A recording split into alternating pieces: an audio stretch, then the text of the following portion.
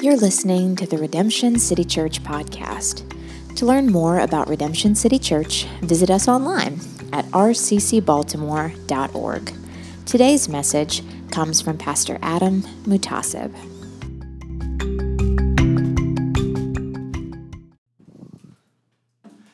You know, one of the things that's really surprised me about planning a church in a really secular city like Baltimore, it's a progressive city. It's a city that a lot of people aren't Christians. And I think that, honestly, kind of the religious perspective of a lot of, millennials in Baltimore is really the trend of America. There tends to be a growing secularism in America when it comes to things of the Bible, things of God. One thing that's been surprising to me, just seeing that trend in the city and in our nation, is being surprised that there's actually, though, amidst all that, a steady desire to pray. I've been kind of surprised, like as a pastor, you spend 2 or 3 minutes doing a pastoral prayer every service, and I kind of expect the non-Christians or the people who would say they're nominal Christians to be bored and to not want to pray, but I find a lot of non-Christians come to church and they want to actually pray, they like prayer. And a lot of studies actually have pointed out that there's still a strong desire to pray in our society. I saw a Pew study that said more than half of adults pray at least once every day. More than half of people pray every day at some point.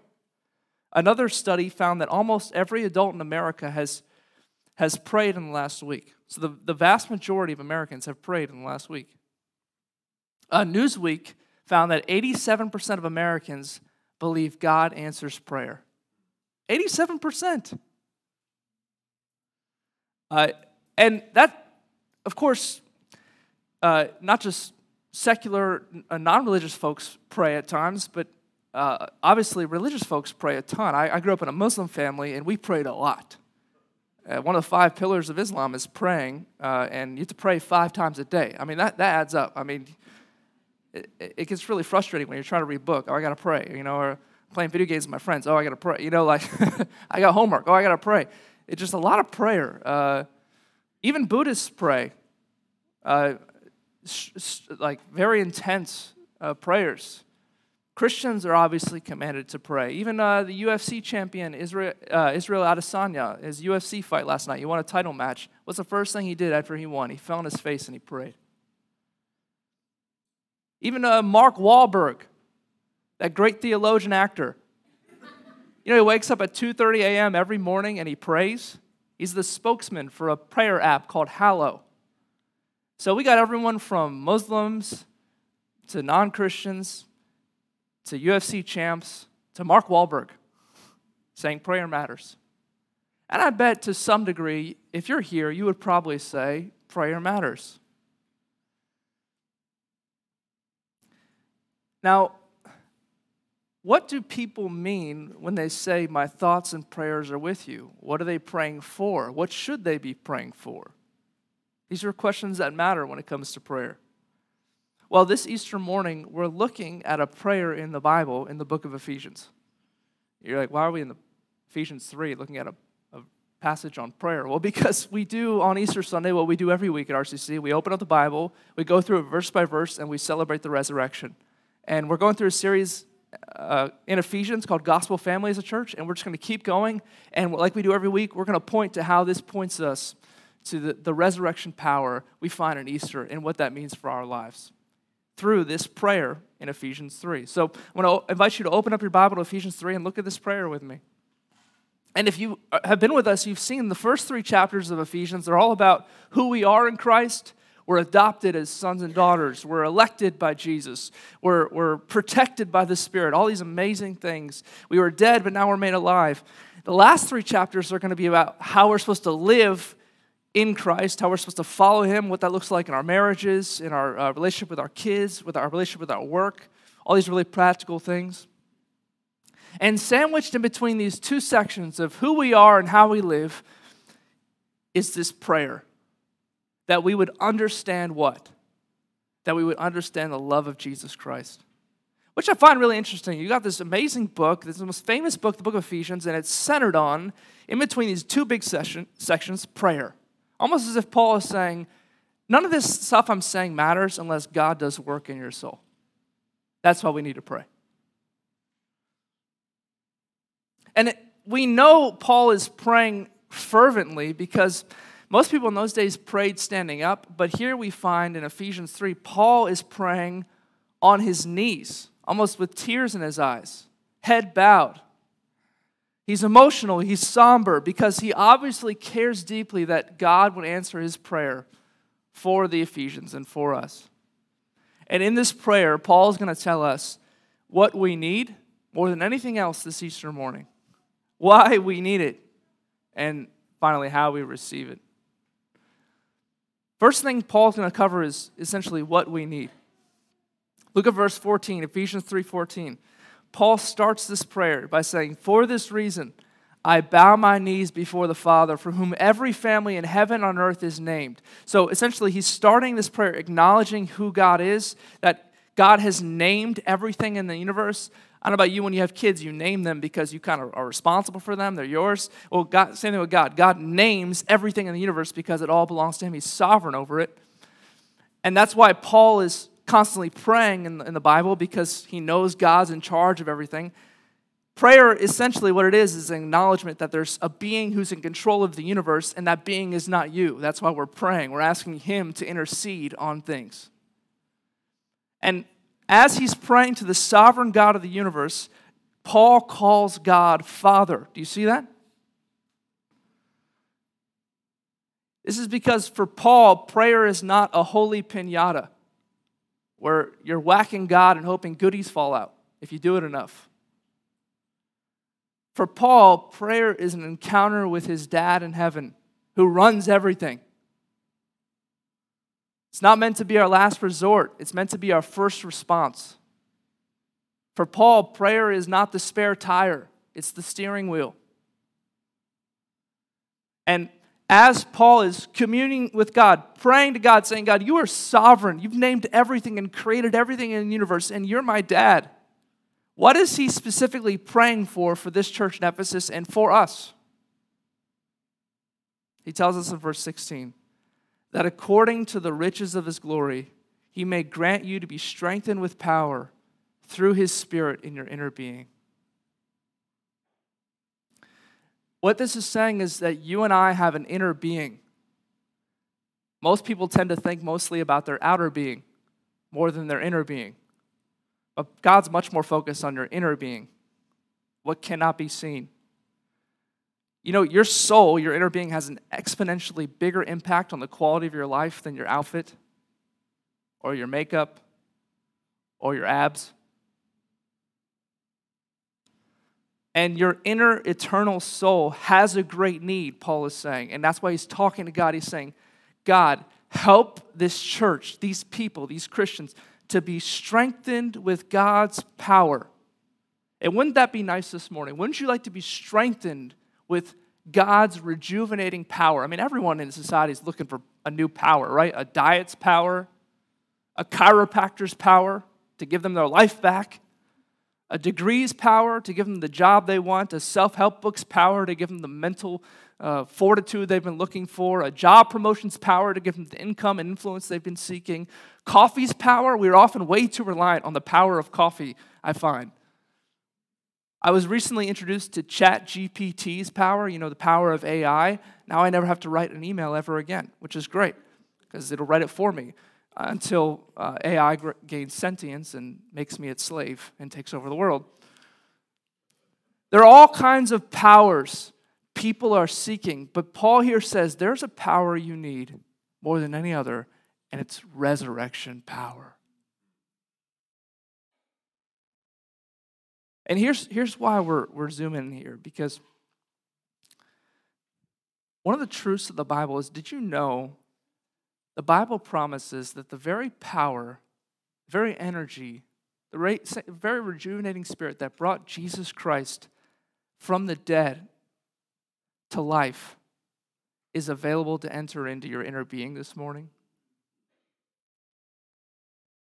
I don't know if you heard me. Let me say that again this Easter morning. You know that crazy old story that changed the world where Jesus died on the cross and was laying there alone in the grave and he came back to life? That same power can come into your life and change you. That's what he's praying for here. Paul prayed that actually in Ephesians 1, that we would know and receive the power that raised Christ Jesus from the dead. So imagine again, the lifeless body of Jesus. He's laying there and then his cerebral cortex fires back up and blood starts pumping through his veins again and breath fills his lungs. And the same hands that were nailed to the cross are suddenly folding his burial cloth. That power, the shock of seeing that power wants to enter into your soul right now. That's what Paul's praying for you. In fact, the word power is the Greek word dynamis. Basically, it means God wants to set off a dynamite in your soul, so you're never the same again. And this dynamite doesn't destroy life, it makes it. And the very fact Paul is praying that we would receive this power that raised Christ from the dead is evidence that it exists and it is available to us. And the fact that he's praying for it is evidence that you can't do a 5-step program to get it. You can't buy it. You can't religious work your way to it. God has to sovereignly and graciously just bestow it on you. That's why he's praying. That's the whole point of prayer. God, I can't do this. You can't help me. And so, what do we need? We need the resurrection power of Jesus, the same Spirit that brought Jesus from the dead to come into our souls. Maybe you're sitting here this morning, you're like, I'm so tired of Easter. I'm here, but this isn't really doing anything for me. You need power. Maybe you're here and you're weary. You have physical pain. You got pain from somebody who's rejected you. You're tired from work. You're broken. You're sick like me. I don't know what you got. You need some power. Paul's like, I got you. Let's pray. God wants to give it to you this morning. Do you want some power? Do you want some new life? Here it is. Now, why do we need it? This gets to the heart of the prayer. Look at the 3 things Paul is appealing to God for. He's praying to God for his readers. And again, keep in mind, he's talking to Christians. He's praying for Christians. And he's praying, verse 17, that Christ may dwell in these Christians' hearts through faith. Verse 19, that he's praying that they would know the love of Christ that surpasses knowledge. And he's praying that they would be filled with all the fullness of God. Basically, they would be made like Jesus. Now, wait a second, this doesn't make any sense. Paul has already spent 2 chapters establishing that they have the Holy Spirit. He spent a whole chapter talking about how they already have the love of Christ and that they have Jesus in their hearts. So here's the question. Why in the world is Paul praying that these Christians would receive what they already have? If you're here this morning, you're a Christian, you have Jesus in your heart, you have the love of Christ that surpasses knowledge all over your life, you have the Spirit of God residing in your inner being, so why would Paul be praying for these things for us? And there's only one answer. They have them, but they haven't truly experienced them. You see, it's one thing to know about the love of Jesus Christ. It's a whole other different thing to know Jesus Christ's love for you. You can sit here and acknowledge, yeah, Jesus is loving, without having been jolted with such resurrection power that you begin to experience just how wide and long and deep his love is personally for you. Let me give you a brief example. Let's say hypothetically, you had a relative that died, and they left you with a trust with money in it, and it's in the bank somewhere for you, and you kind of vaguely remember that it exists, you know it's there, and now years later, you're in a really difficult season of life. COVID happened, the economy wrecked, we're in a recession that's about to happen, and you have to scale back. You got fired, And so you can't do what you enjoy anymore. You're not going to restaurants anymore. You're not going to Sally O's down the street. You're more going SpaghettiO cans. You can't do the activities you once used to do. You got a parking ticket, and your family saw you flip out like they've never seen you flip out before because $40 is a lot of money to you. You're riddled constantly with anxiety and fear. Now, what if in this illustration you find out that in this trust that was left to you is unfathomably more money than you ever anticipated? Like the stocks had exploded, the investments had vested, and there is so much more money than you anticipated. You had no idea the magnitude of it. It's a tremendous amount of money that is all legally yours in the bank, available, and yet because you didn't draw from the trust, you're still living poor. Still barely getting by, still eating out of the SpaghettiOs can, living like you used to live. And Paul is saying here, that's exactly where most Christians are. It's legally yours. You're loved. You're accepted by God. You're safe forever. I mean, these are incredibly expensive and life-altering realities. I mean, you have God, the Spirit of God, living in you, changing you, molding you into the person of Jesus. And yet, you're not drawing from it. You're not aware of how much is in it. You're not taking of it. Many of you here this morning probably acknowledge, regardless of your religious beliefs, it's a theological reality that God is a loving being. That's probably something you would acknowledge. But Paul is establishing here that there is knowing that God is loving, and then there's, notice the word he says here, comprehending God's love. Do you see that in verse 18, that word, comprehend? That's a very interesting word. It's actually a word that has baffled scholars for years. They continue to scratch their heads over this word. Why would Paul use this word, comprehend? Because it doesn't just mean believe, it means to grasp, it means to cling to, it means to wrestle with. In fact, the word literally means in the Greek to somebody to jump on you and overpower you and hold you to the ground. Basically to take you to the octagon and wreck you. That's what comprehend means here. It's a very strange word to use when it comes to God's love. Why would God's love overpower and hold me to the ground? Paul is praying here for you, saying, I don't just want you to agree with God's love. I want the love of God to knock you off your feet and change everything about you.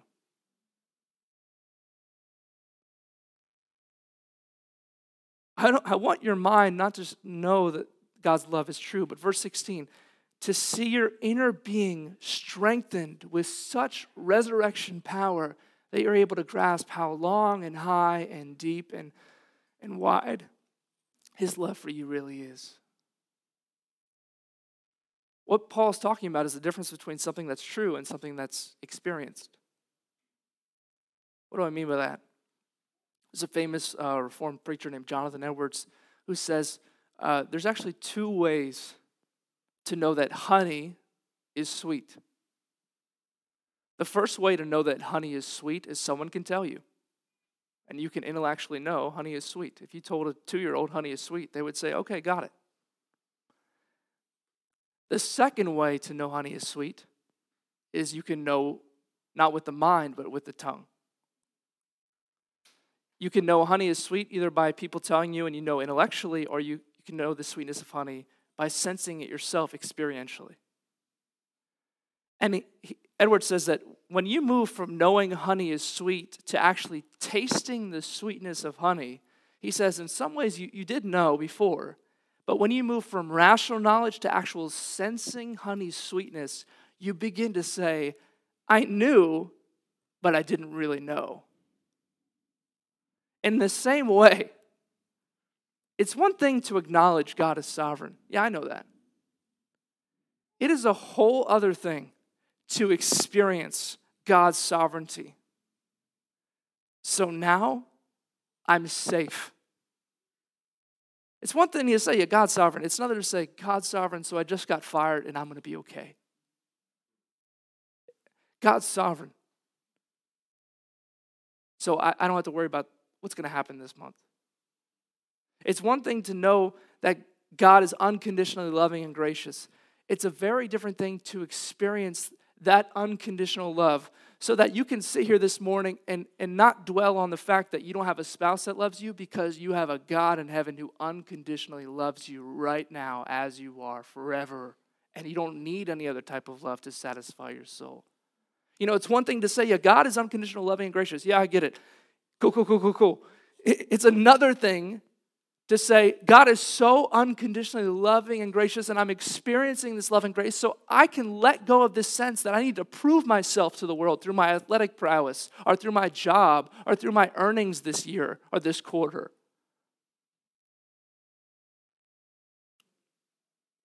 You see, you can be sitting here this morning saying, hey, happy Easter, everyone. He is risen. He is risen indeed. Oh, yeah, this is such good news. I have no doubts in the resurrection, is what you could say. I know Jesus died on the cross for me and then he rose from the grave. I know the tomb is empty. I know the throne is occupied. I have no doubts. In the same way, my 5-year-old can say, yeah, I know Mount Everest is tall. Son, you have no idea.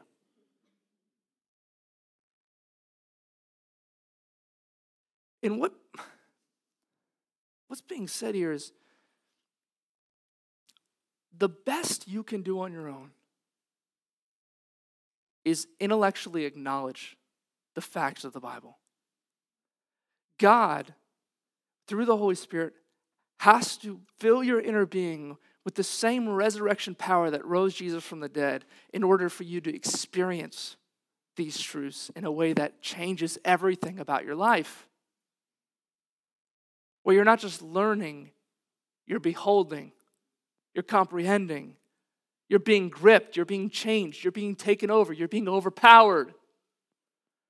You can know honey is sweet and still really not know its sweetness, to not have personally tasted it. This is the reason why the psalmist doesn't say, believe the Lord is good. The psalmist says, taste and see that the Lord is good. I was reading this morning in the Psalms. David's like, God, there's one thing I want more than anything, to behold your beauty. Why is he praying that? Because he needs God's help to see God's beauty. And it's possible, maybe not even possible, it's common to know all about the empty tomb, to know all about Jesus, and to never taste the beauty of the empty tomb and what it means for you. To never withdraw from its riches and to live in spiritual poverty. Because your inner being has not been filled with resurrection power. Where you actually see the truth. It lifts you up. It shocks you. It moves you. It melts you.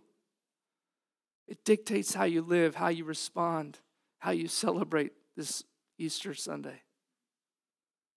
Rather than, oh yeah, I gotta know. When Paul is praying here that Christ would dwell in your hearts by faith, he's praying that Christ would become as real to you as the other people in your life. Maybe even more real. Christ's approval, Christ's love, Christ's opinion becomes more affecting, more sweet, more assuring, more real than from a parent or a child or a boss or a peer or a friend.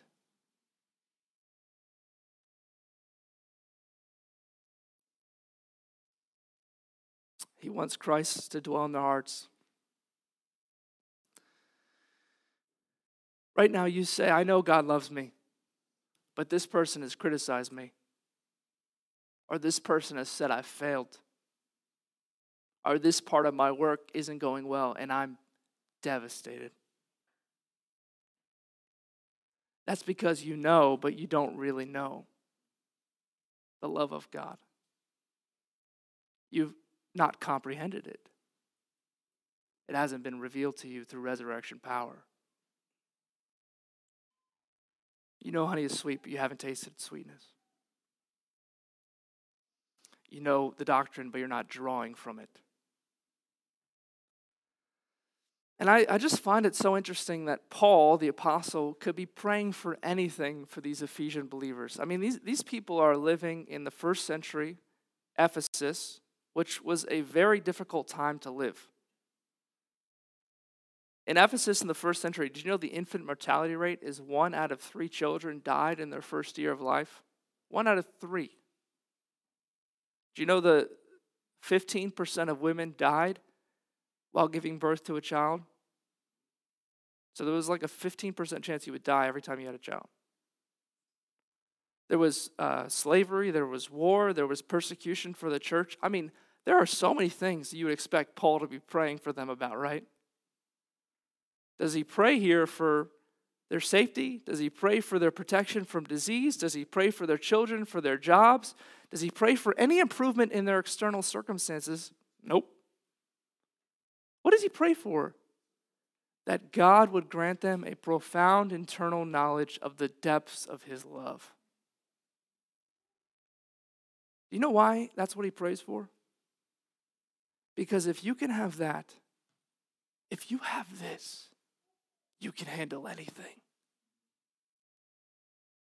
It's more important than anything else in your life. What do we need? We need the resurrection power of Jesus to fill our inner being. Why? Because we can live a cold, dreary, mechanical, empty Christian life, knowing facts, but never experiencing truths, experiencing relationship.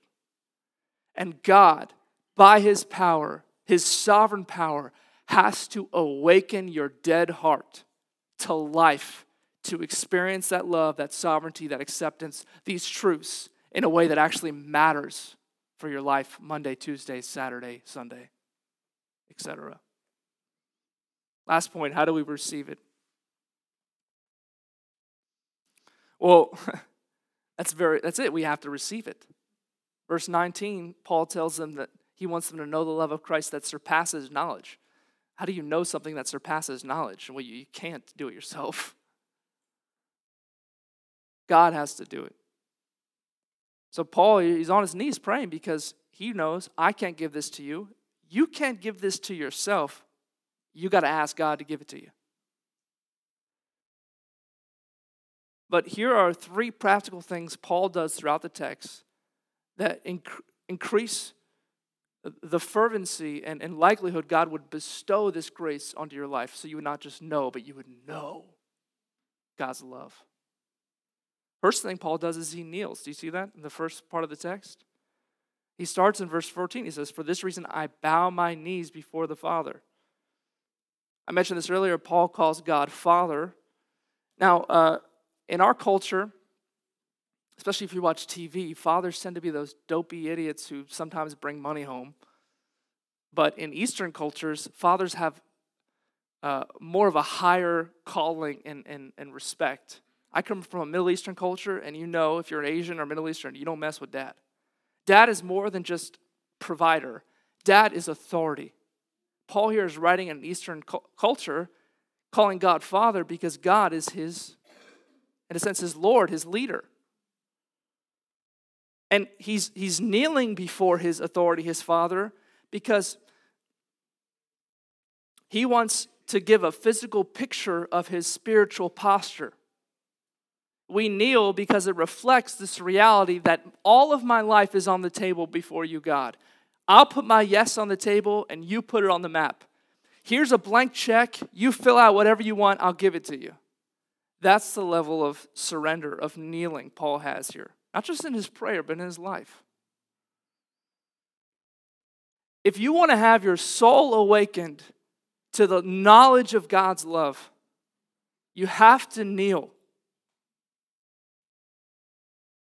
And at the very core, what that means is that when I come to God in his word and I find something that I don't like, he gets to be God and I get to be servant.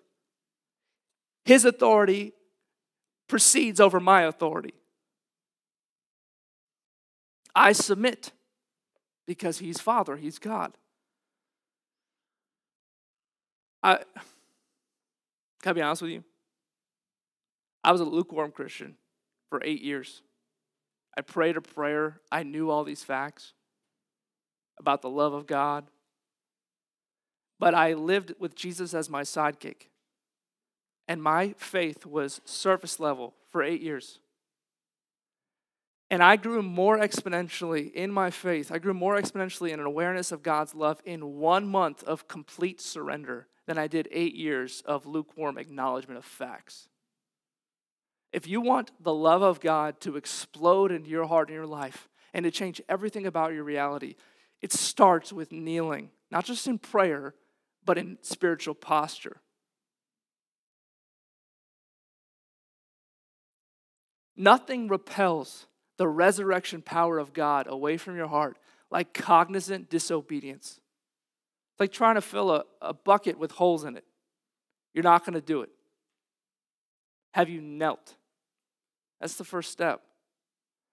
Second thing Paul does is he focuses on community. If you look at verse 18, he says, I want you to have strength to comprehend the breadth and length and height and depth of God's love. But you notice what's in the middle of verse 18? He wants us to do that with all the saints.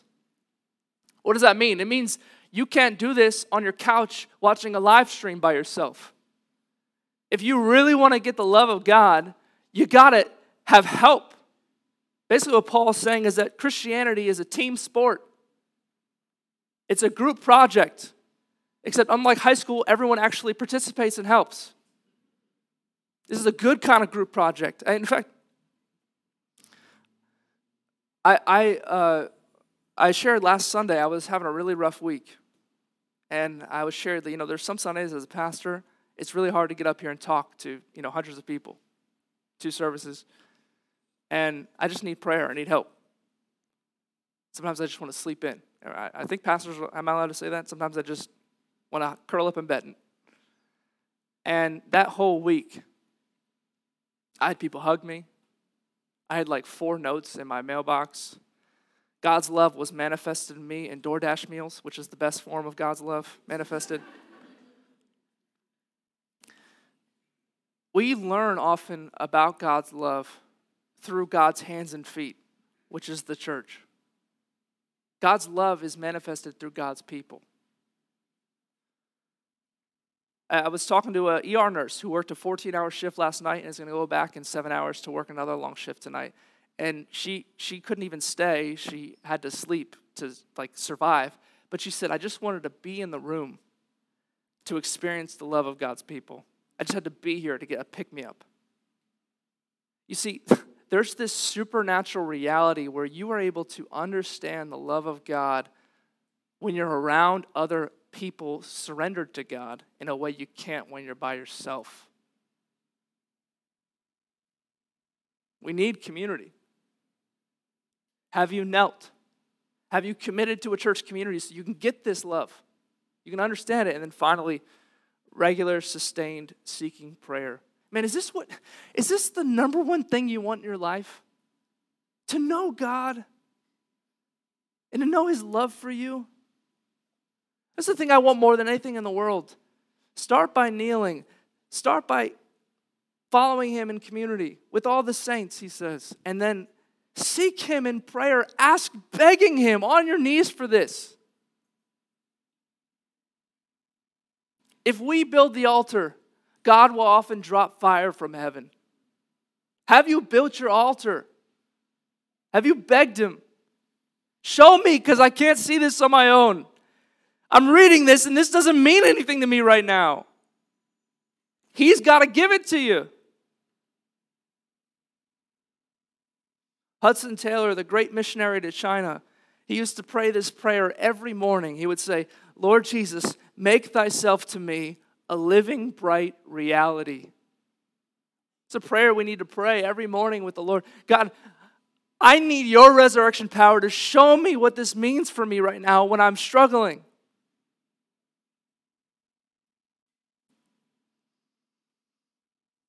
Regular, sustained prayer is how we make withdrawals from God's vault. And so if you want to not just go through the motions of the Christian game, if you don't want just Jesus to be your sidekick and have a lukewarm, shallow, cold, mechanical faith, if you actually want to draw from the riches of these truths, if you want to not just know honey is sweet, but soak in its sweetness, kneel, get in community, and beg God, show me, because I don't see it right now. And as we close,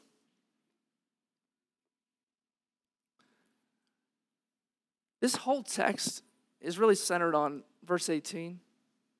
If you look at it, Paul's praying that we would have the strength to comprehend the depth and the height and the width and the length of God's love. That's the ultimate prayer that you would get today.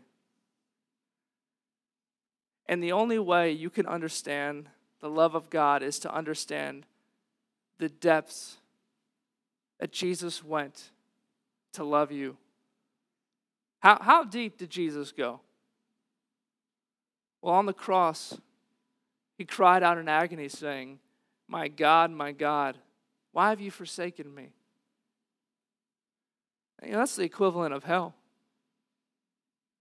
Jesus was thrown into the deepest of pits anyone has ever entered into. And he went into that pit voluntarily. He didn't just go from heaven to earth. He went from heaven to hell. He went down and down and further down and down to love you, to grab you. That's the depths of his love for you. How high is Jesus' love? High enough to take you from the pit you're in up to the heights of the heavens and to prepare a place for you that no one could snatch you or take you away from. To live where he lives and to be in the family he leads. How wide is God's love? Enough to separate your sins as far as the east is from the west. Do you want to see how far your sins are from you when you're in Christ? Go to the start of the universe and try to make your way to the end of the universe. That's how wide God's love is from you, for you. How long is God's love? Long enough to last an eternity. God's love for you will last longer than the sun burns. And when the sun burns out, his glory will replace that sun and his glory will shine on you as much as his love has eternally shined on you. God's love is deep and it's high and it's wide and it's long. And if these things just bounce off you and you're worried about brunch or who you're going to date or what you're going to do at work this week, you just don't get this, man. And the one thing you and I need more than anything else is to understand this love. And we can't do it by ourselves. We're hopeless. We're dead to do it by ourselves. So we need to get on our knees and say, God, show me the love that resurrected Jesus from the grave that wants to resurrect this dead soul that's weak and coughing and weary and wants to quit. You've got to do it in me. And he wants to. He wants to. So go ask him for it. And he will. Let's pray.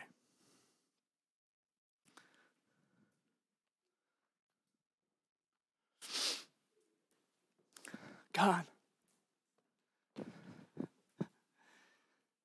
thank you that your love has receipts.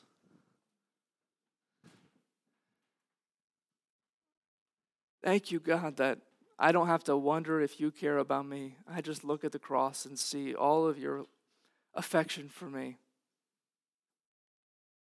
And I look at the empty tomb and I see the power that wants to resurrect me. God, I'm so prone to move on from your love and to seek love in this world through people, through awards, through performance. Through my children, through my wife. I need your help. We need your help. We don't want these lesser forms of love that leave us aching and empty right back where we started in the first place. We can't understand it unless you show it to us. You've got to blow us away. You've got to help us withdraw from the vault. I pray if there's an unbeliever here this morning, Bring them to life with your love. Show them. You love them enough to die for them. And they just need to trust in you to receive it. I pray for the Christian in this room right now who's weary. God, may your love be the ultimate objective reality that shapes everything for them. And God, we thank you for the empty tomb that promises us that all suffering has an expiration date. That what Jesus did will one day be what happens to us. We will come out of a grave into an eternal home. And we celebrate that. It shapes everything about us. Help us to see it in new, fresh ways today. In Jesus' name, amen.